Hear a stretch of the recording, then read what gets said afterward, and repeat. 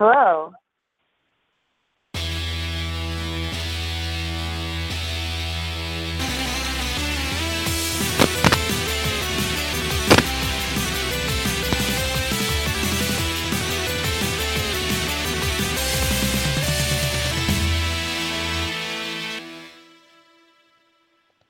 All right, so tonight we've got a special guest joining us, Brandon Graham. But before we get to him, I want to welcome my co-host, Alana. How you doing? Hi, great to be here on Graphic Policy Radio tonight. Excellent. So we kind of want to dive right into it. So let me get to the intro really quick, and then we can start talking with Brandon. So Graham has worked with everyone from Antarctic Press to Oni Press, NBM Publishing, to Dark Horse, Image, and more. Recently, he has two impressive releases, both through Image. We have 8 House Arclight, #1, which debuted July 1st, and is a fantasy world featuring sharp, genderqueer knights, blood magic, music, dancing, and a goose. Island, which is a really cool comic magazine, debuted July 15th, and his new ongoing series and featuring the talents of Brandon, Emma Ríos, and more. Hello, and welcome to the show. How you doing? Thanks for joining us. Yeah, thanks for having me on. I'm doing good. This is good. So the first question we always kind of want to start with is kind of getting some of your background. So how did you actually get into the comic industry? Start off, what were your interests and got you wanting to do this? I was raised kind of in a background of a lot of comics. Both my parents read this stuff, and my older brother. My mom actually got a letter published in Spider-Man in the 70s, I think. Oh, cool. And, yeah, Marvel Comics asked her to be the Marvel representative at Oberlin College, but she turned it down. And my father read a bunch of. I can imagine. I'm sorry, my father what? Oh, my father read a bunch of. He's a hippie that read a bunch of underground comics. Marvel never asked me to be their representative at Sarah Lawrence College, so either we were getting less attention than them because we're slightly smaller left-wing liberal arts university, or they've gotten squarer since the 1970s. Up to you to decide. Yeah, you should have hit them up in the 70s. Yeah. And what were the main influences you had that you were reading when you were younger? Oh, my parents would get me an Asterix books, and I remember Furry Freak Brothers being around a lot.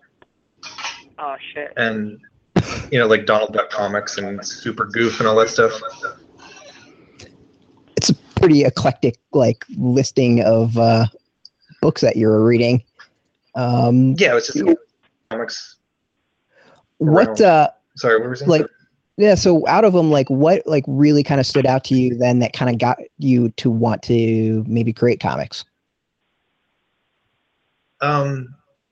A lot of the stuff that really clicked. The Tintin stuff was a big deal to me. I have a Tintin tattoo on my arm now. I got really impressed by the Japanese comics I saw when I was maybe 9 or 10. My older brother brought home a big Shonen Jump book that had Dragon Ball in it. And that was a really big deal to me. I completely destroyed that thing. Huh. Yeah, that was definitely the time where those pieces were first really coming to America. We're kind of this first generation of folks to have that actively in their youth, accessibly. Right, certainly. In their comics reading habits. You mentioned Tintin being one of the things you loved. I see that in your color palette so much for what you do on multiple warheads these days. So that makes a lot of sense to me hearing that. Yeah, or kind of Tintin via Mobius, all the French comic stuff that I dug up later. Cool. So how did you? I was going to say, how did you actually get into creating comics themselves? I drew them kind of longer than I remember. My mom always tells me that I announced that I was going to do comics when I was 7, and I don't remember being 7 very well. So it was pretty early on that I was drawing this stuff. I think the first one I drew was I saw the Last Unicorn cartoon, and I did a little booklet that my mom lettered for me that was my own version of the Last Unicorn. And so it must have been 7 around then. yeah, it was a fantastic cartoon and book. I got to do it. I got completely unqualified for it. I was in Oslo, Norway, and they asked me if I wanted to do a talk in a theater on any Japanese animation while I was in town, and I picked The Last Unicorn and researched a bunch on it and did a slideshow, which was really fun. Oh, wow. That's interesting. I also just love that you were making your own mini comics at 7. Like, that's a lot of storytelling skill to have at that point. Well, they weren't good, you know. No, but to do it at all. I mean, I don't know. I didn't. Well, this isn't about me, but anyhow, that's really interesting. One of the pieces that was really clear to me, like looking at your work, was, you know, that you had come from a graffiti background, and then I read that had been the case, and I felt really proud of myself for identifying it accurately. So I was wondering, how did you end up getting involved in graffiti? Well, that was kind of the art scene in Seattle when I was a teenager. It was, you know, I didn't know anyone else that did comic books, but I knew other people that drew, and they all did graffiti.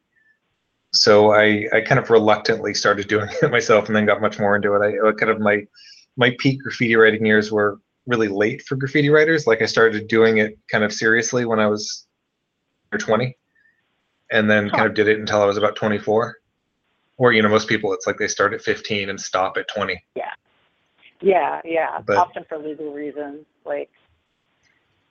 Yeah, I was really lucky. I never got. Wow.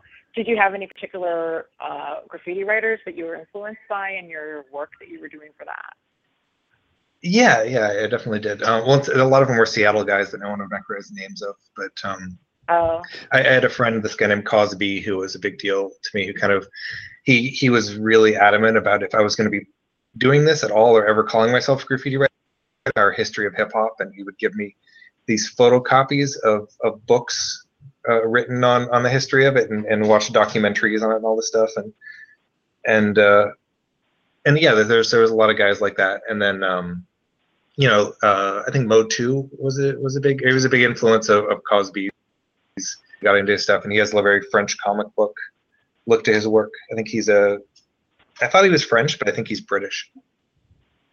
And yeah, I mean, there's a lot of guys. You know, Future 2000 is a artist that a lot of people would know, who does really good graffiti stuff, or did it back in the 80s.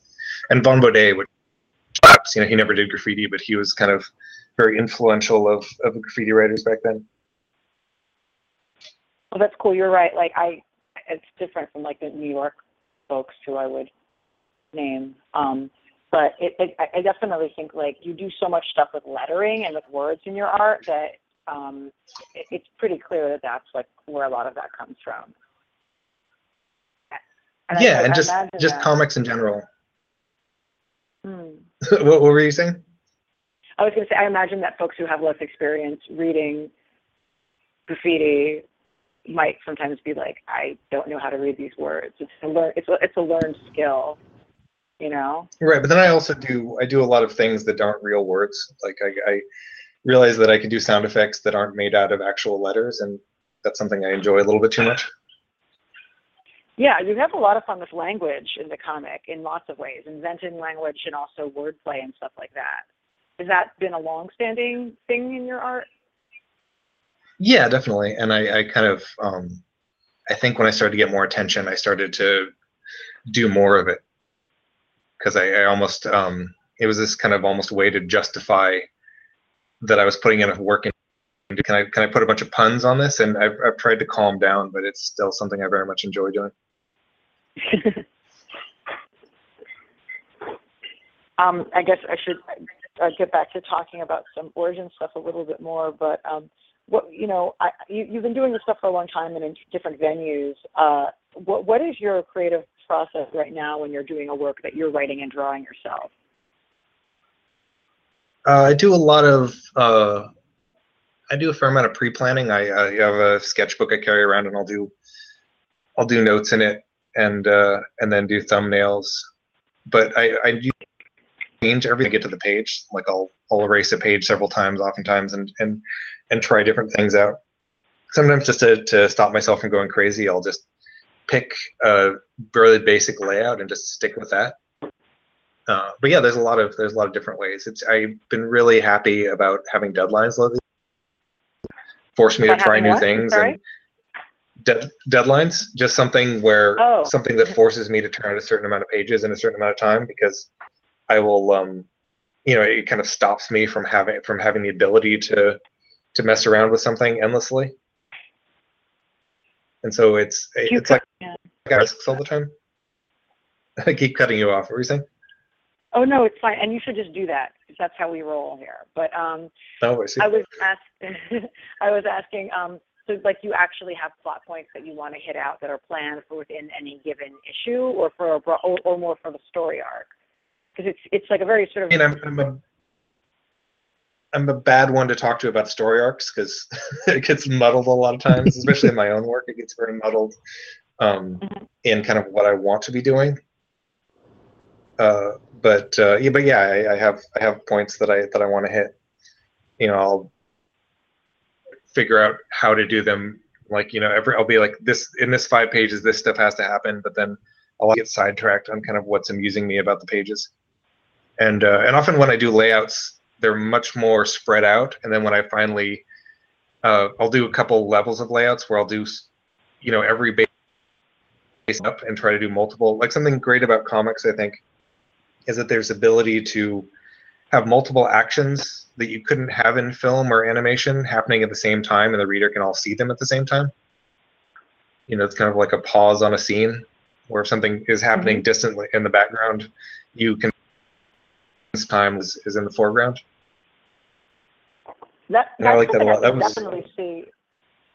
Like, I mean, like just looking at the stuff you had in Island, that multiple warheads piece, you have like almost like a transparency where you can see things that are happening within buildings from the outside of them, and like multiple frames of action happening at one time. And I did an episode of Adventure Time recently, and I kind of had to learn not to do that. Oh wow! When is that one? Is it aired yet? Yeah, it was a couple months ago. It was one called Jermaine about they met Finn and Jake's brother. Oh, that was you! Oh my God, that's such a great episode. Oh, thank you. It's really fun. It was me and Jesse Moynihan. Yeah, we love Jesse Moynihan. He's been on the show before, actually. Oh, cool. I'm a big fan of forming. Yeah. How did you end up doing something for Adventure Time? That's really cool. Yeah, it was like getting paid to do fan art. But Brent, who's one of the boarders on there, has been there since the 2nd season, I think. Me and him used to hang out in New York a lot, and I met Penn Ward, the creator of it, at a comic convention a couple years ago, and he just read King City, so he talked me into taking the test to try it on the show, and it was really fun. I really just like immersed myself in it and started watching it. At first, it was like, oh, I'll try out to watch this show that a bunch of artists I like work on, and then I got super into it and became obsessed with different characters and started drawing lots of pictures of BMO in my sketchbook and things like that. Really big. BMO would fit in very well in your world. Like BMO could totally be a character in multiple warheads. Yeah, I think a lot of the aesthetic of Adventure Time very much, and a lot of that was that Tom Herpick, who's had so much influence on that show, was a big influence on me before he worked on that. Like he does a lot of really unfortunately don't a lot of people don't see because they're very small press. All these the short story collections, one called Cusp and one called Gondwana Dawn, and I think White Clay was his last one. White Clay. And White Clay, yeah. That they based the Lemongrad character off of him. Oh wow! Because he has this. The design, he has this kind of design or the personality, or both. The personality. Because he has this very deadpan way of rejecting things by just going like. And they kind of exaggerated that. Wow, that's a bold move. That's a bold move on the to base a character like that. Well, that's really cool. And I actually, I also just heard recently, this is only vaguely connected, but did you guys know Charles Burns was who they based Mr. Burns from The Simpsons off of? No, but that makes sense. And it's really bizarre because I guess him and Matt Groening, however you pronounce his name, the Simpsons guy, went to went to school or hung around with him when they were all very young, and so Mr. Burns was like based off the who I think his middle name is actually Montgomery. I'm not sure, but it was told to me that way. And so I got to hang out with him recently, and it was really interesting to see like the middle-aged version of the young guy that the old man was based off of. That's cool. That's cool. This is all just me name dropping now. No, that's cool. I didn't have that episode. But actually, it's weird because I have actually only recently become acquainted with your art. I watched this episode of Adventure Time before I knew who you were. I have to credit Emma Houbois, actually, for telling me that you exist and your work is awesome. And I think that a lot of the additional, press and attention that have come with the launch of Island. I don't know why I keep saying the name wrong. And with 8 House is definitely making folks like myself who are a little bit more mainstream in our comic consumption habits, more familiar with your work and stuff. I wanted to ask, I've read issue 1 of Island, as has Brett. So I understand that within canon, the origin of the magazine is a product of the voice of God empowering you to do whatever you'd like on this world. But outside of canon, what were the origins of this new comics magazine, and what made you choose that name? I guess the origins were, it's something that I was part of an anthology years ago around 2000 called Meat House that was like a New York group of artists that like Becky Cloonan and Farrell Dalrymple and Chris McDonnell and James Jean and Tomer Hanukkah and a bunch of guys. And so some of those guys are involved in this too. And so obviously like Heavy Metal Magazine was a big deal to me growing up too. And a lot of that stuff is always, like there's always talk about like, we should do another comics anthology magazine, but it's kind of poison. Because people think they'll sell, or yeah, they kind of famously don't sell very well. There's ones that survive, like Dark Horse Presents, I think does okay, but it's certainly not the. But so I started talking to my friend Simon Roy, who I work on Profit with, about kind of how we could put out a magazine that it's all very kind of boring behind baseball stuff, but inside baseball stuff, but like kind of talking about the reasons why we don't think anthologies sell.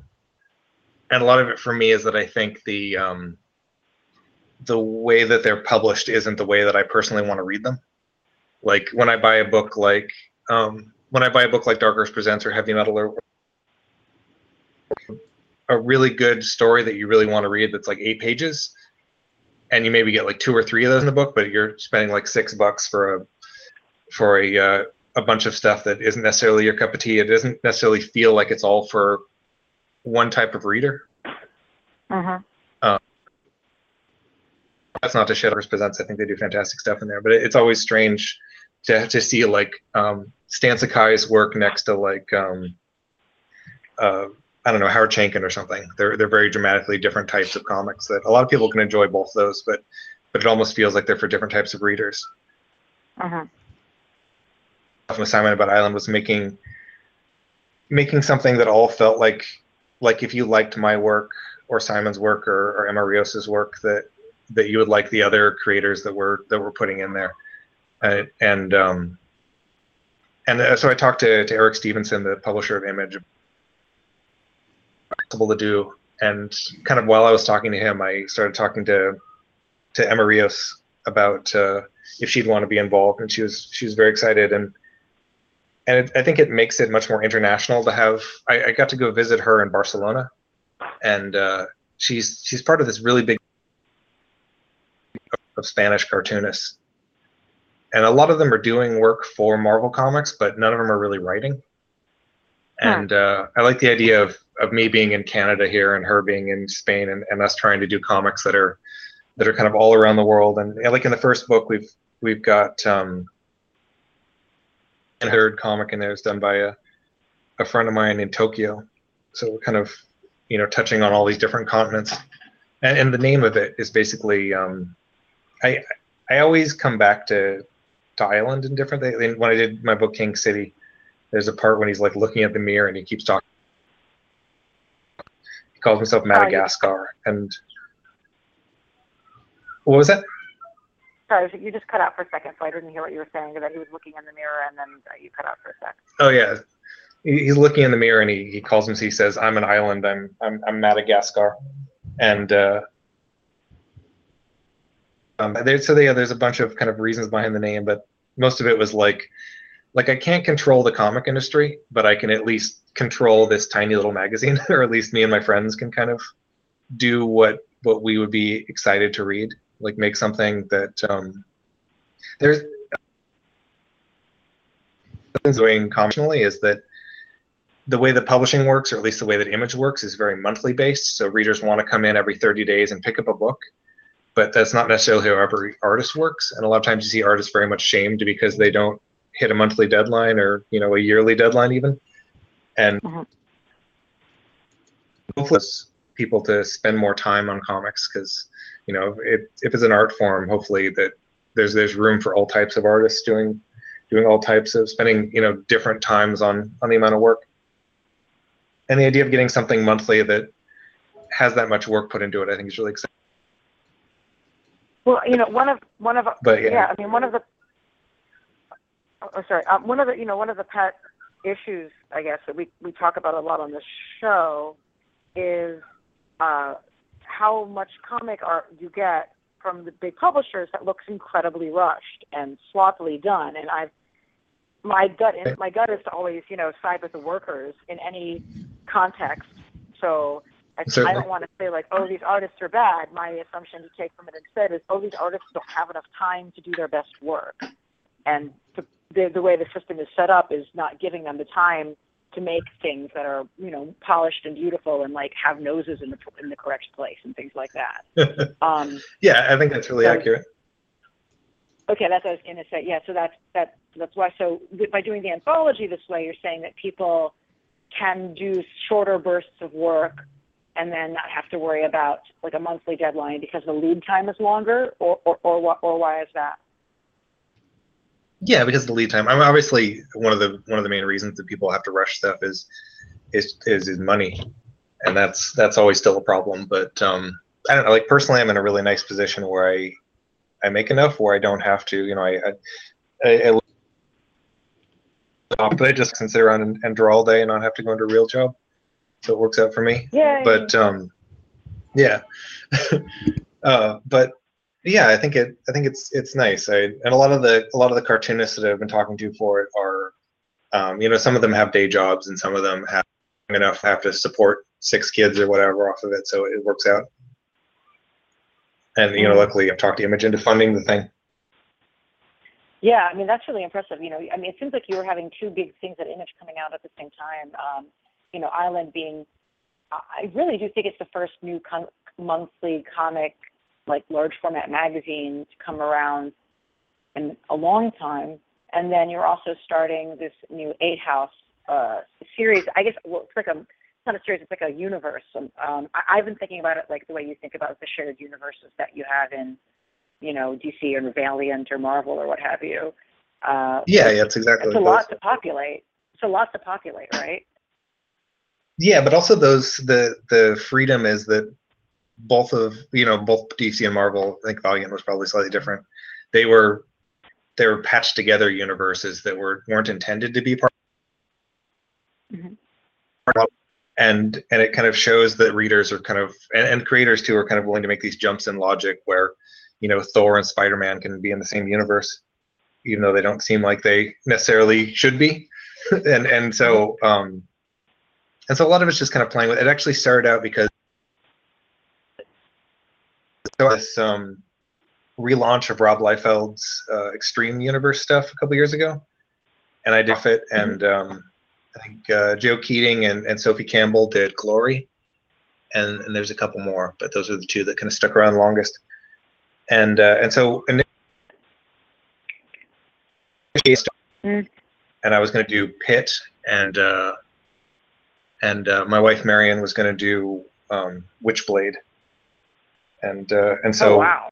the Witchblade idea turned into From Under Mountains, which is very un-Witchblade now, and the Pit. Arclight and Cam instead. Oh, I said the Pit idea just didn't happen. The thought though of Marianne doing Witchblade is like literally the only time I've ever had any interest in anything connected with the word Witchblade before. So I hope something like this can happen. I mean, especially because my Witchblade is like, ooh, the art. But I would love I mean that's kind of the problem with it. And she was really into it was going to be like a bunch of old women wearing dead things as armor. So it was going to be kind of the opposite of Witchblade. It was going to be impossible for. Which I don't know if many people were doing that. I'm sorry, your voice just cut out exactly when I'm pretty sure you were about to say something really hilarious. So let's try that again. No, I was about to say that if my voice cut out, then fantastic. I was just saying that her version of Witchblade was going to be. I was going to masturbate to, which is darn it. Probably fine to cut out. So bad. Oh no, I was going to say this internet connection is really bad, and it's destroying this joke that I'm really in love with. And I'm gonna try this. We're gonna try this one more time. I apologize for our listeners. Being an international podcast of international mystery sometimes has its technical wackinesses. So she was going to do a version of Witchblade that was going to be impossible for anyone to wank to unless they had specific interests. Is that the gist of what you were trying to say? Yeah, and unless they're just impossible to masturbate to in general was the gist. I love that. That would be amazing. But it's cool to see what's coming out instead. So what is the piece that she's doing instead of that? I mean, in addition to Arclight, so that one, there was something else she's doing. Yeah. So she's co-writing this thing called From Under Mountains that comes out pretty soon. It's in previews already, and Claire Gibson is writing it with her, and then From Under Mountains, and Sloan Leong is doing the art on that. And coloring too. That book's fantastic. I think. It's part of 8 House, but its title is just From Under Mountains. So we've got 2. If they do well. Sorry? I said we've got two 8 House monthlies going on, and we're going to be doing a third one if they sell okay, and they are selling pretty well so far. Oh wow! How are you planning? Great to hear. So how are you planning out kind of like this world with the different series? I mean, you kind of going in and she pitches her story, and you kind of figure out how it all ties together, or is it like you've come up with this greater world and you're kind of like piecing it out, or neither of those? A little bit of those. I mean, a lot of it is going to be how we deal with it in a year. Like there's 4 different series that are all playing around. They're all being played with around at the same time now, and it's going to be in year 2 when we come back and kind of start to connect them based off each other's work. Because a lot of them happened on completely different sides of the same planet and in different, like Emma Ríos and Hui Lin's story they're doing is on another planet. That's pretty big connected at this point, but it's basically a way to rope these things together to say these are fantasy science fiction stories. But it's really open right now. So it's something I was very strict when I put Prophet together. There's lots of degraded went on, but at the beginning I was very strict, and so for 8 House I'm trying to be much more relaxed and kind of let people do their own things. Just bring on people who I trust. Yeah, and give them space to do it. We've only seen Arclight so far, but I think that everyone's thoughts about it are, how unique the world building of it is, and it feels very underivative. And thanks. So there's so much fantasy and sci-fi stuff right now that's like that's a mashup of other genres, or an update of a pre-existing thing, and this seems like it's completely invented both flaws. Oh, well, that's good to hear. Yeah, I mean, I think a lot of it is just that, you know, if you grow up reading so much science fiction and fantasy, you kind of get the cues for what things are, and so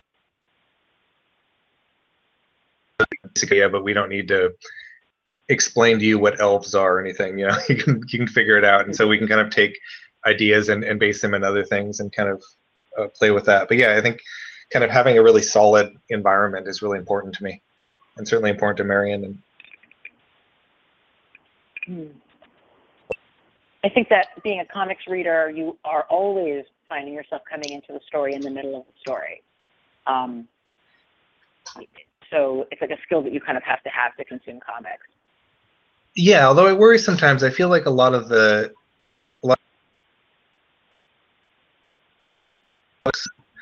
in really frustrating ways. Like I'm really annoyed whenever I read a Spider-Man comic and they tell you the origin again, because it's not only something that every human being on the planet knows, but it's also usually completely or almost entirely completely useless. Like either, and you don't need to know, you know. Yeah. Well, we really chose that so by now you don't know Spider-Man's origin. It's by choice. You've chosen not to know Spider-Man's origin. Yeah, I'd like to talk to someone who didn't know Spider-Man's origin but still read comics. Is there like fantasy series that you kind of feel influenced by, like as you world build? Yeah, there's a bunch of stuff. I'm a really big fan of Carlos B. McNeil's Finder book. And that one's really really dense and fun. And you know, I grew up reading ElfQuest. It's really novels, Ursula Le Guin stuff, and yeah, it's all over. Were you Cool. Elena? Were you an ElfQuest reader? Only recently discovered it, actually. I should have been reading it growing up, but I didn't because I only read superhero books. But it's interesting to hear that as something that you're into, because yeah, I look at, well, I also see, you know, there's definitely the Mobius piece to your work.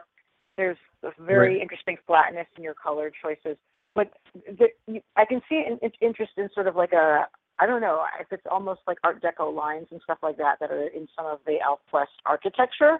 Like I see some of their architecture in that book, in ElfQuest, kind of in the architecture of multiple warheads. Yeah, I can see that. And it's weird now because in recent years I've gotten much more into the Shonen. I'm sorry, can you say that again? When I was reading the John Buscema drawn Savage Sword of Conan stuff that came out in the 1970s through Marvel. Yes. And I didn't realize how influential that stuff was to Wendy Pini when she was doing ElfQuest. Yeah, I mean, but like there's specific issues for that, right? She was like a model. She was a cosplayer, right? She was a she was a Red Sonja cosplayer. Yeah, which I just think is awesome. Yeah, she's done art for some of the issues that I have, in fact. Yeah, I wonder if there's a modern equivalent of somebody who's like a well-known cosplay person who also writes. I don't think so. But that's probably because nobody ever lets women write any comics professionally, so that would probably preclude cosplayers from getting writing jobs. I'm just guessing. Yeah. I'm just saying, a lot of the women writing comics are in their 30s, and a lot of the cosplayers are in their teens and 20s. Yeah, that might be part of it. That's probably part of it too. But yeah, your argument's very valid as well. Oh, thank you. Well, actually, I have a question regarding Island. Is like, how do you sort of choose like which artists and writers you want to include in the magazine? Like, do you have a list of folks you want to include over the course of the year, or how? Yeah, I've got a giant dry erase board, and there's a lot of kind of set rules that me and Emma have talked about for it. One of the things is most of the creators we don't want to publish people that can easily just go to Image some series at Image. It doesn't really like help anyone. I mean, there's a couple exceptions. Obviously, me and Emma could, but we both up in there. And there's some people like that, but you know, it being a place that we can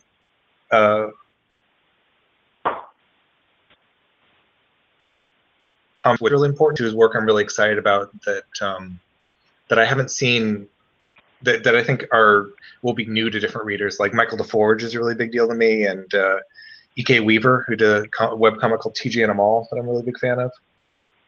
Michael DeForge is Yeah, great. I know that. I know that one. Like he's really big in the indie scene, but less in kind of like the image comic scene. Yeah. So yeah, you're there's a mining bunch of stuff like SPX is what you're basically. You're going for like the best of SPX is basically what it sounds like. There's some of that stuff, definitely, yeah, but it also sounds like you're really deliberately it's seeing this as a way to nurture. Oh, sorry. Yeah, no. I think what we were saying was to kind of bring in newer creators in a really deliberate way. Yeah, but there's also older. There's a couple creators that are like from the generation before me that were putting. There's this guy Phil Barlow and Helen Mayer, who are two Australian cartoonists. Oh, interesting. Yeah, I've never heard of them. Yeah, they did. They did this comic called Zooniverse that came out from Eclipse in 1986, and then went into animation and worked on like the real Ghostbusters and Captain N and Alf and all these cartoons I grew up on. And kind of animation. So that's yeah. Looking forward. Yeah, yeah, definitely. And it's weird too, because me and Emma have talked a lot about how there's this certain responsibility to bring in people creators that aren't but you never want to make it feel like it's like a ghetto of like some minority ghetto. So it's like really quality work, because you know it's not like there's any problem finding amazing work. I've got we're going to try to. Our connection's really not great, so I think Brett is going to try to call you in and conference you in that way. Okay, we'll do that. Yeah, I'll guys. Dial in a minute, so hold on. Okay. I guess let's keep talking, and then when you hear the phone ring, pick up the phone and hang up on the TV. I'm sorry, on the web interface. Well, thank you for bearing with our technical wackinesses. Definitely looking at the page, the page that just came out about From Under Mountains with Marion Churchland's art, and it's just gorgeous. The colors are really great too. So, okay, I'm going to try calling you in. You're going to be getting a phone call from someone with a Brooklyn area code. I'm calling you in right now. You guys keep talking. Yeah, just bear with us in a minute. Hopefully this will work. And sorry for those who are listening. Sometimes technical stuff doesn't quite work out with the international calls. If there's one thing about us here is that we are sensitive to the cultural differences between Canadian and American culture. I'm trying to dial the number given, but it's not quite working. So hopefully it works for you, Alana. There we go. Okay, this works. Yes, totally. This is going to be the best, however much money this ends up being added to my phone bill imaginable. In the name of art and podcasting, we are making this happen. It's our international podcast. No problem. Okay, so Holly, where were we? You're talking about not wanting it to seem like there's a particular like ghetto that you're getting people trapped in. We were talking about your philosophy behind who you were including into. Right, yeah, go ahead. Yeah, it's always a slippery slope, or it's always kind of dangerous because you want to talk about kind of being inclusive with the work and bringing in different types of creators. And the scary thing is, once I say that out loud, I have to hold myself to it. Mm-hmm. Because, it is, the industry is set up in a way where it's very easy to find. If we wanted to fill a book with nothing but straight white dudes, it would be very easy. We would have no problems. And we're not, you know, and there's certainly a large chunk of those in Ireland as well. But the idea of at least thinking about that is something that's really important, I think. I've got a issue 6 of Ireland with one of the major stories that I've gotten it so far is this cartoonist named Anta who is doing a gay pride comic about he does a lot of like furry porn comics, which is also another group that doesn't get a lot of love in totally. Wow. Oh, I've got a story about that, but that's for another show. That's really cool. No, I'm like all about supporting anybody who people are giving shit to for, you know, like I am all about giving them a microphone and a place at the table. That's pretty cool. Yeah, I think that's just really, really important and also just kind of fun, like, you know, and hopefully that's the kind of thing, like if, you know, somebody's a big fan of, you know, like Bitch Planet or Sex Criminals or something, maybe they'll enjoy picking up just like totally outside of their radar, just like a gay furry story. Do you think of like, do you consider like the creators when you put together like each issue of how well the stories kind of go together or the styles go together? Yeah, I think that's really important. Because I want, it's funny reading, I shouldn't read reviews of stuff, but reading reviews of Island, it's always funny for the first issue because a lot of people were like, oh, well, you know, there's something in here for everyone. And I'm specifically like, well, there's not supposed to be. It's supposed to be like, ideally, if you like Emma and Ledrow's work and my work, you'll, you know, if you like one of our work, you'll hopefully like the other two. And, yeah, so I want to make an anthology that, where you get it, where it feels like you're buying 3 comics that are meant for the same reader. Yeah, yeah. I mean, the other thing that a number of us have commented about is how this feels like an update. Like if Heavy Metal magazine was going to be launched in 2015, like this is what it would be. And it's funny to be saying that when Heavy Metal magazine is actually relaunching under the auspices of Grant Morrison. Yeah, I'm really interested in how that goes. But to say, but like they're saying, oh, it's going to be punk rock now. And what's hilarious to me is like, I love heavy metal as in the music that is heavy metal, and I love punk rock. But neither heavy metal nor punk rock are particularly 2015, even though there is innovative punk rock and innovative heavy metal that is doing new things that is coming out right now. But these are still genres that like very much have their roots in the past. So I think it's kind of like hilarious to be talking about them as being like updated when it's still not really. Like, I'm an old fogey, you know what I mean? So, yeah, I mean, I think that's what is interesting is Morrison is, he's got to be in his like late 40s or early 50s now, and I think a lot of the stuff that he's been talking about bringing it in feels like very established work, and so I mean, ideally, hopefully, that's some place where like it can feel like where people do their work that's kind of cumulative of a career, like if you got like Frank Quietly coming in and doing his you know his best work of his career in there, that would be fantastic. But yeah, I don't know, it's interesting. I know he's bringing in like Trent Reznor and people like that, which it does seem kind of old man comics, but but hopefully it's good too. Yeah, yeah. But I feel like with Island, like you're looking, I feel like there's something that's more contemporary than that happening, and it has more of like a hip hop cultural alignment than the other pieces do. That's probably more accurate, which is probably dated in a lot of ways too. Like you know, the first issue, I think the youngest artist or the youngest person in the first issue is probably Marion, who's 32. So it's not, you know, I mean, you've got some like 23-year-olds in future issues. But yeah, like Ledrow was a graffiti writer as well. He did the Daggerproof mummy story. So there's definitely that. Yeah. There. Yeah. But yeah, I mean that's good. I've been really lucky in my career where people oftentimes guess my age as much younger than I am because of the people I hang around with and because my incredibly immature work. Oh, this is a question I meant to ask earlier. What is the origin of that little caricature icon you draw of yourself I've seen it used in a number of different places. And I don't mean like you have a self-portrait that you do. I don't mean that. I mean like the little animal representative creature that you draw of yourself. The little yellow thing with the tail? Yes. It's kind of an evolution of, like when I was younger, I drew this kind of scrawny, wearing glasses version of myself.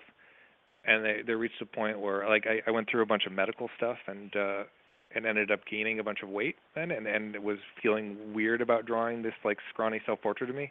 So I started doing, like, this, it was almost like a, I don't know, like a reverse Paul Pope, you know, the least flattering thing I could draw of myself as a kind of way to feel better about myself in a way. And it's just kind of evolved into this thing. And my wife always gives me shit about it, and she's like, "You don't look like that." And I always tell her it's what my soul looks like. I like it. That's great. I think everyone needs a little icon of themselves to put into things. Yeah, and you use a lot of photos. You use a lot of photos in this. Is that something you've done in your other art? I've done a little bit of it, but I'm really fascinated by. I think that's something great about using kind of print technology now. Is different than it's ever been before. And one of the things that you can do is collage, where you can actually scale something really easily, which would be a lot more work, 10 or 20 years ago. And so because so much of what I do is really based in almost like looking like, like print technology of another era. A lot of stuff I do is based off of, 80s Japanese and French stuff. So I want to do something to at least make it current. I never want to.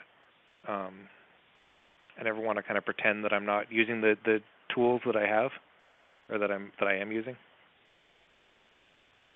But yeah, I just think it's really fun, the ridiculous idea that I can just like take a photo of my friend's dog or something and put it in a comic book. I really enjoy.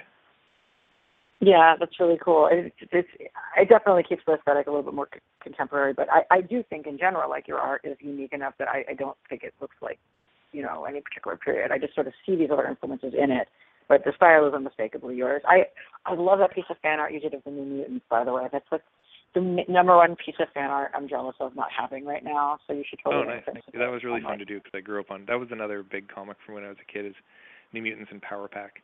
Oh, I should mention the photo thing I do is, I think it's really influenced by Jamie Hewlett's Tank Girl stuff.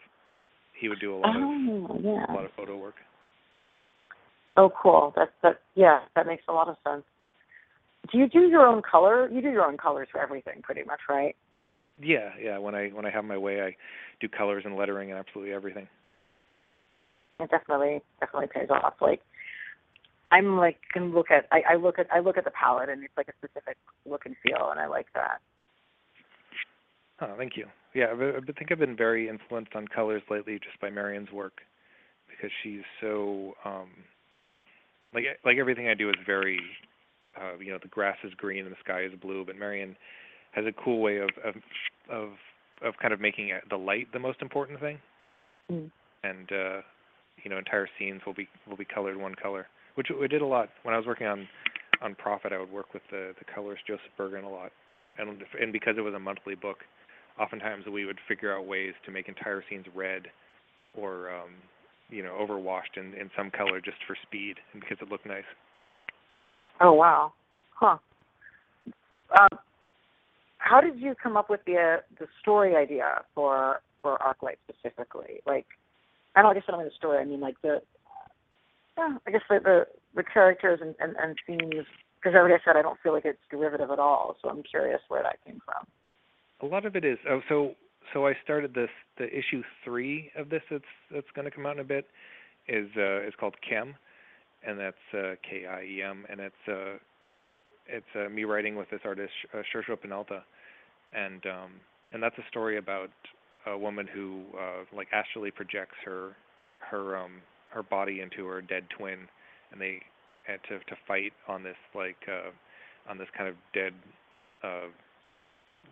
Cthulhu monster's body, and the guys that they're fighting are these aliens that look like the lady character in Arclight that have been taken over by another house on it. So when I started doing Arclight, it was like telling a story from the other side of the war that I'd already come up with, and me and Marion talk a lot about there's a lot of kind of gender and body talk that we kind of mull around with in dealing with science fiction, because it's very strange that people do these like vastly alien worlds and everybody's still very male and female, and and their relationships are just standard married man and wife. And I got really into the Robert Heinlein's work, and he has lots of like group marriages and things in his science fiction. And which kind of that thing kind of spirals off into it starts to feel like you're just reading somebody's like pervert fantasy. Yes. But, and so that wasn't the goal, but yeah, playing with kind of how a fictional society would see gender and body image was kind of a lot of the impetus behind it. And it was so great to have that coming out, like right when we were busy like pulling our hair out about being upset about Airboy and what happened there, to have something like, but there's this comic that has genderqueer knights, and that makes us very happy. Yeah, I mean it's all, but it's kind of subtle how it's actually addressed. Like the genderqueer thing is, it's obviously in there, but it's not. The characters are so used to it, and the society kind of accepts it, that it's not really. Which is oftentimes is how I, like in Multiple Warheads, I've got a gay couple, and it's a mole and a human guy, and I kind of had to rethink how they're treated in the society, because nobody cares. It's not like a minority as much, or not something that is thought of as a bad thing at all. And I like to do that a lot, is think about the ideal and go with that in the fiction. So why did it's we talked about that a lot kind of offline about Arclight and the various groups we're on. Why did you feel like you wanted to put the gender, and especially the the genderqueer aspects to the knights in the story? A lot of it's just like when I work with people, I want to write stories that are of interest to them, and a lot of it is like that's where Marion's interest lies. She's somebody who sits around in pretty much men's clothing and not really into identifying as particularly feminine in any way. So it's something that she's definitely interested in. And for me, it's just very fascinating. I'm remarkably, my gender is as boring as it could possibly be, and so but I'm surrounded by people who, come from very different backgrounds, and so it's almost me mulling over how ideas that came into my circle of friends later in life, in my 30s, as opposed to stuff that I was writing about when I was younger. Which, it could be a big misstep if I'm writing about people that aren't me, that I'm not living the situation, but hopefully it's done respectfully. I'm wishing I was actually more familiar with your like super early sex comic work, so I could have something intelligent to say to try to connect these things together. It's a mess. Just understand it's a mess.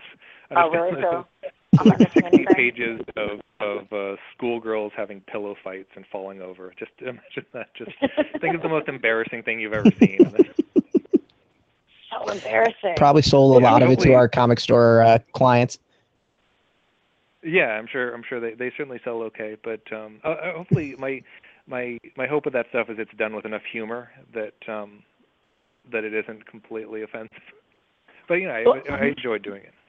I was going to say, you feel like there's a particular role for sex comics that's important to include in the industry, and people kind of marginalize it or talk disparagingly. And I was curious if you had thoughts about it as an art form. Yeah, I think it's really important, and really, it's so. It's weird that it gets shit on it all because it's just you just have a person kind of expressing their interest or fantasy just through ink and paper, and there's no it takes away any kind of ideas of sex work or coercing or anything like that. It's just very much. A friend of mine would always say you just have the creep who wants to make it and the creep who wants to buy it, and I think that's nice.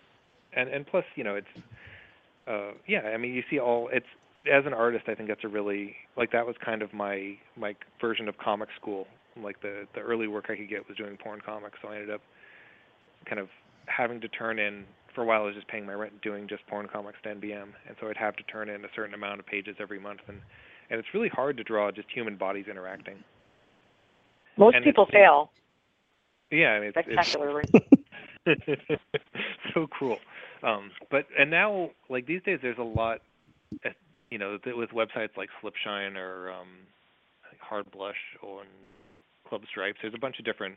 I just named a bunch of gay furry porn sites there, but a lot of those are places where cartoonists who wouldn't have other methods of making an income are able to do comic books and get their work out there and pay their rent, which is pretty exciting. That's great. And yeah, if you look at you look at Slipshine's this site run by this guy Josh Loznick, and just the diversity of creators on there is really impressive when you put it up next to any publisher, pretty much. That doesn't surprise me. That doesn't surprise me at all. Very cool. Right. It is listen to this and all these out. What's that? I've never heard any of these, so I'm definitely gonna have to re-listen to this episode and write these down. Yeah, nor have I. But I think that that's true. Because it's a marginalized art form, it creates space for more marginalized voices to be included as creators. Yeah, definitely. And had a question about why is so much of the stuff in Multiple Warheads set in Russia, or fake Russia, or have Russian influences? Is it an 80s thing, or? Yeah. So Multiple Warheads it started as a porn comic. Back when I would get paid to do so I worked for NBM, and they have this horrible magazine called Sizzle magazine, and every time I did something for it, there was just, I think, 10 or 15 page chunks, and I could do whatever I wanted for it. So I did all these ridiculous stories. I did one about a guy that can ejaculate absolutely anything, and he shoots out a rhinoceros and the Eiffel Tower eventually, which is nice. And so Multiple Warhead did right after 9/11 in New York, and it was really heavy on security then, and I was kind of amazed at how much you'd see guys there was military guys in the subway with guns, and you'd have to go through all these checkpoints to go through Midtown, and I think I just related that to this idea of Russia. So I did this comic book where it's set in Russia and all about this woman smuggling a werewolf's penis through a checkpoint to sew it onto her boyfriend, and they turned into a werewolf and with two penises, and they have sex, and I liked the characters, and I liked the idea, so I kind of kept doing the story. But the more I researched Russia, the more I realized that my idea of fictional Russia was more what I wanted to pay attention to than the reality of Russia. And so it kind of became its own thing, and I started actually researching a lot more about China, but kind of just putting this fake 80s Russian spin on it. Mhm. But yeah, it's been really fun to play around in that. Yeah, I was also in New York before and after 9/11, and still am. And during Occupy, the police had the same sort of checkpoint stuff set up, but only down around the financial district. Oh. I totally get how that would trigger those associations. Do you have any I think that in terms of it being a question of weapons smuggling and things like that, there is something political happening in there. Yeah, very much. I think it's I mean it's it's hard to do something that isn't, what's the quote, everything's political? Yes. Yeah, and I mean I imagine just it'd be really hard to live in New York while Occupy was going on, for instance, and not get an opinion about it, at least, even if it was just I hate that this is the hassle we get to work now. Yeah. Yeah, there's an image book coming out. I think it's Kari Andrews is doing a book called The 1%, which is interesting because it seems I wonder if that's something that people are still thinking about, even though it's obviously the situation hasn't really changed. Well, in political land where I work, yes, very much so. Activists are still very much talking about that as a thing. Right. So you'd have to tell me if people who don't do this shit for a living are still thinking about it. But I think that they're living it, right? So they're probably still thinking about it since they're living it. Right.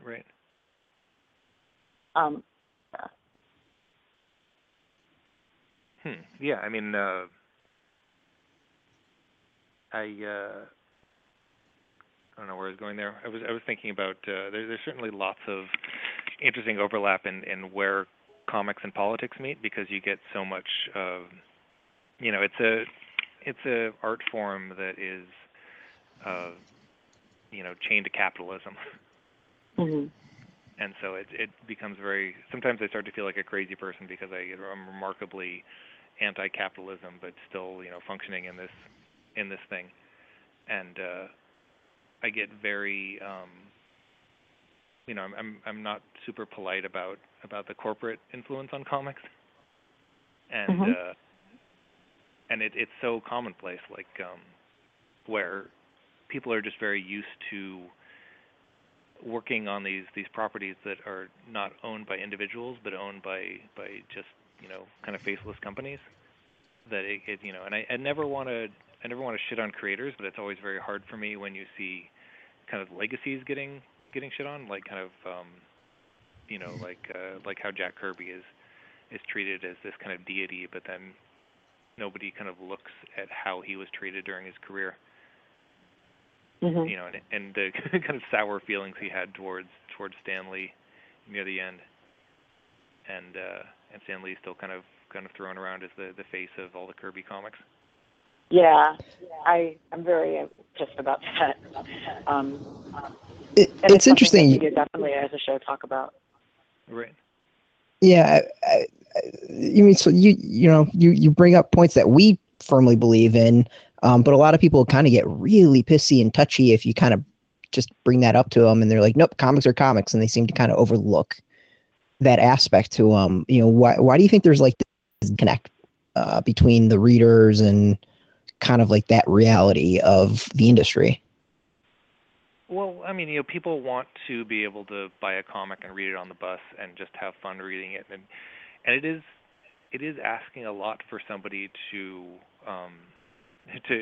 put politics on their entertainment, and at some levels, I think it's not really I worry sometimes that it's not necessarily the job of creators or publishers to shame people for reading what they like, but kind of in working in the industry, it's really important for me to at least be aware and be vocal about what I think is going on. So, I mean, I don't want to make anyone feel bad because they like reading Batman or something, or even if they like working on Batman. I just would like it to be honest about what the situation is. But yeah, it is weird. I'm always surprised when I have people really mad at me about that stuff, because I don't know. I mean, I guess I do. I'm not totally innocent here. I shouldn't say that. But oftentimes I think that I'm someone who, if you don't like my work, you can happily ignore me. Like, I'm not going to show up, and there's no chance of me showing up and writing X-Men. So if that's the kind of comics you like, you can just not read my Twitter. Your Twitter is really great, by the way. Everybody should follow you on Twitter and Tumblr. You're Royal Boiler. Actually, how did you get really involved in using social media to talk with fans and, engage with the comics community? Well, I think I started playing around the internet much, just a little bit before people started paying attention to or before like my King City book came out, which is kind of what people started paying attention to of mine. And I remember reading a really nice thing that Warren Ellis had written a thing about how the internet, he was comparing the internet to radio, and how just like almost as a communication tool for an artist to kind of get their work out there, they can put up these like kind of broadcasts of information to kind of entertain the readers. And like I can't really, I've never been a super fast artist, but I am so immersed in comics that I can certainly talk about the stuff I like. And so I had a live journal and a DeviantArt, and I would post a lot of things about just what I was excited about in comics, and that worked out really well for me. Where I got to meet a lot of the creators whose work I was really excited about, just because I would talk about it so much. And then it's kind of you move as the internet moves, and you get a Twitter and a Tumblr as it goes, and everything kind of works differently. I mean, I think sometimes people's reluctance to talk about comics in terms of political things is because there's a resistance to acknowledging comics work as labor, and looking at how the publishers use people's work requires you to recognize that you're complicit in consuming things that are exploiting the creators who create it. But we all do that because, we live. That's how you have to live in this world. So I don't know if that. Yeah, no, I think that's weird, but it's weird too because there's also comics is also very much a choice that people do. Like if somebody has a family and they need to make money, that there's probably better ways to make faster, easier, more regular money than comics, which is always why it's somewhat surprising to me that people kind of allow themselves to be mistreated in comics. Because you can go work in animation and not own anything and just get a much better. I don't really know too much about the Marvel and DC steady page rate, but I do know that the people that work on it, they don't get a percentage at all of the money. They don't get a decent percentage of the money that it makes. I've got a friend that does Spider-Man issue, and he's always talking about how it got seen and read by more people than his creator-owned work ever did, but he got paid so much less. Mhm. Mhm. Yeah, which is interesting. And more and more, it's getting to the point where if somebody has a name that they're established, if somebody has a name that readers know, they can do an image book and make a lot more money than they could on a Marvel and DC book. And so they're doing superhero comics just because they have nostalgia for it, and they do it for fun more than the income, which is really bizarre to me on kind of a on a creator rights level. Because I get you it. think that, yeah, I mean, it could be a thing where the creators were suddenly like, well, change your contracts or I won't. And it's different for different people. Like I know Rob Liefeld, because he was such a celebrity comic artist in the 90s, like he makes money off of every Deadpool thing that comes out. He gets money from, which I imagine a lot of people dislike because they love Deadpool and not him. But I'm kind of the opposite, where I'm more of a fan of him as a person than Deadpool. So I'm happy to see him get the money. I love hearing you talk about Liefeld. You absolutely, folks should check out the podcast that you did on Ink Studs about Liefeld, because it definitely, made me look at his work a different way. So, thank you. Yeah, I mean, he's really fascinating. I sometimes call him the Vanilla Ice of comics because he's got such a reputation where people will just casually throw out his name like it's the worst possible thing. But as a person, he's been so pleasant for me to deal with and just really kind, and it's really changed how I think about making comics. When you meet a guy who knows that if he looks up his name on the internet, he'll just ruin his day, but he still draws because it's fun to him. He doesn't have to. He makes he gets Deadpool money. That's great. That's admirable. Well, we've taken up a whole lot of your time. Before we kind of start wrapping up, is there other things you want to plug? We obviously have Arclight, you have Island. Is there other series or projects you got coming out that you want to plug? Maybe not just for you, but whomever you like. I could. Yeah, I mean, we'll be here all night if I start talking about comics I like. But I guess I should mention that the Prophet series that I'm doing is starting up again. I'm doing the last 6 issues that got stuck because of horrible deadlines. And so I've got 4 issues now that'll probably be solicited the next previews. I'm going to start running them again with Yanni Milogiannis. I like to work with people with impossible names. So there's Yanni and Shersho are 2 of the guys I'm working with that have just names with a million N's and G's and X's in them. But yeah, I should mention that. And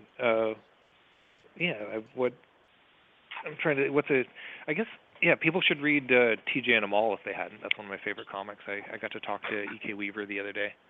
It's this gay road trip comic that is very influenced by it reminds me a lot of the anime Cowboy Bebop. Like one of the characters is kind of based off one of the guys there. Huh. Yeah, that one's definitely worth reading. Yeah, there's too many good comics out now. It's good. I've been picking up Harrow County. I think it's Tyler Crook, and I'm spacing on the name. The artist who did The Damned and the writer who did The Damned and the Sixth Gun. Colin Bunn. Anyway, I've been getting that. Yeah, Colin Bunn. Yeah, I've been getting that series, and I've been getting Sophie Campbell's Gem of the Holograms is really good. Yay! Mm-hmm. We love them too. Yeah, which is nice because I'm a big fan of her work on Wet Moon, and so it feels like it's just like Wet Moon with Gem characters. I don't know. What else are you guys reading now that's exciting? Obviously, Island Magazine. Yeah. We could probably be here all night to have that conversation. Are you both guys going and get the full list of like 30 books at once? Yeah, my pull list. We read a lot of stuff so we can review it. We read too many comics because of our journalistic integrity. Nice, that is important. I do have an amazing scam going lately where I've been doing blank covers for the local comic store that I hang out in a lot. I always tell them I'm paying rent whenever I buy comics, so they load it there so much. It's a place called RX Comics in Vancouver here, and I've been drawing blank covers for them. And in trade, I go in and they give me comics, and so I get to read a bunch of different. Also, I just get to read the blank cover ones. Like I just read the Archie comic just because I'm doing a sketch on the cover. And wow. Yeah, so that's really fun just to do that. And then I just hand them over to the guy, and he puts them in a box somewhere and sells them on the internet or something. And I've been reading Gold Digger. That's a series that I might be the only one who reads. I don't think I've heard of that. It's an Antarctic Press book about kind of a female Indiana Jones and her were-cheetah adopted sister. Oh, I like really that. Entertaining and incredibly uncool. All right, great. For folks who want to follow you, where can they follow you on Twitter and wherever else? Yeah, Twitter and Tumblr, I guess, are the main places. And so you can look up my name. There's just me and a football player, or Royal Boiler is the other thing I always attach my name to. Cool. If folks follow us on Twitter, you will see that handle. So. Yes. Yeah. We want to thank you for coming on the show. It was great having you. Sorry for the technical issues in the beginning, but appreciate chatting with you. That's probably my own fault. Yeah, it's good talking to you guys. Thank you so much. Yeah, thank you. Take care. Cool. Well, as we wrap up, I want to thank Brandon again, and you can follow him at Royal Boiler at Twitter. You could just follow us on Twitter, and we were tweeting about him all night. We'll also have it in the follow-up posts on SoundCloud and I don't think Stitcher, but at least our site. You can follow us every single day at graphicpolicy.com. Of course, we're on Twitter, Facebook, all at Graphic Policy. Thank you, Alana, for the technical help. Much appreciated. Yeah, I'm sorry I didn't step in sooner. Well, I definitely hope we can have Brandon back on the show soon. So. Yeah, we'll work through the technical issues and definitely have him back. We still need to work on international, it would seem. So thank you everyone for listening. We'll be back next week. We've got another guest, and do you want to introduce the person? Ooh, is next week Alex DeCampi? Yes, it is. Or is next week Genevieve Valentine? Next week is Alex DeCampi. Yes, DeCampi is next week, and then Genevieve is the week after. Next week. We have got great guests. Next week is Alex DeCampi, who does a lot of great work for Image and Dark Horse. Grindhouse is her series. No Mercy is her new series on Image. And is like everything she said at Special Edition when she was on a panel. I said, oh my God, this, oh my God, that. Everything she said was brilliant. So I started reading her comics because she had smart things to say on a panel. So that's how good of a guest I know that she'll be. And her comics are really great. It's going to be a lot of fun. And So until next time, folks, thanks for listening. I'm Brett. I'm Ilana. And keep it geeky.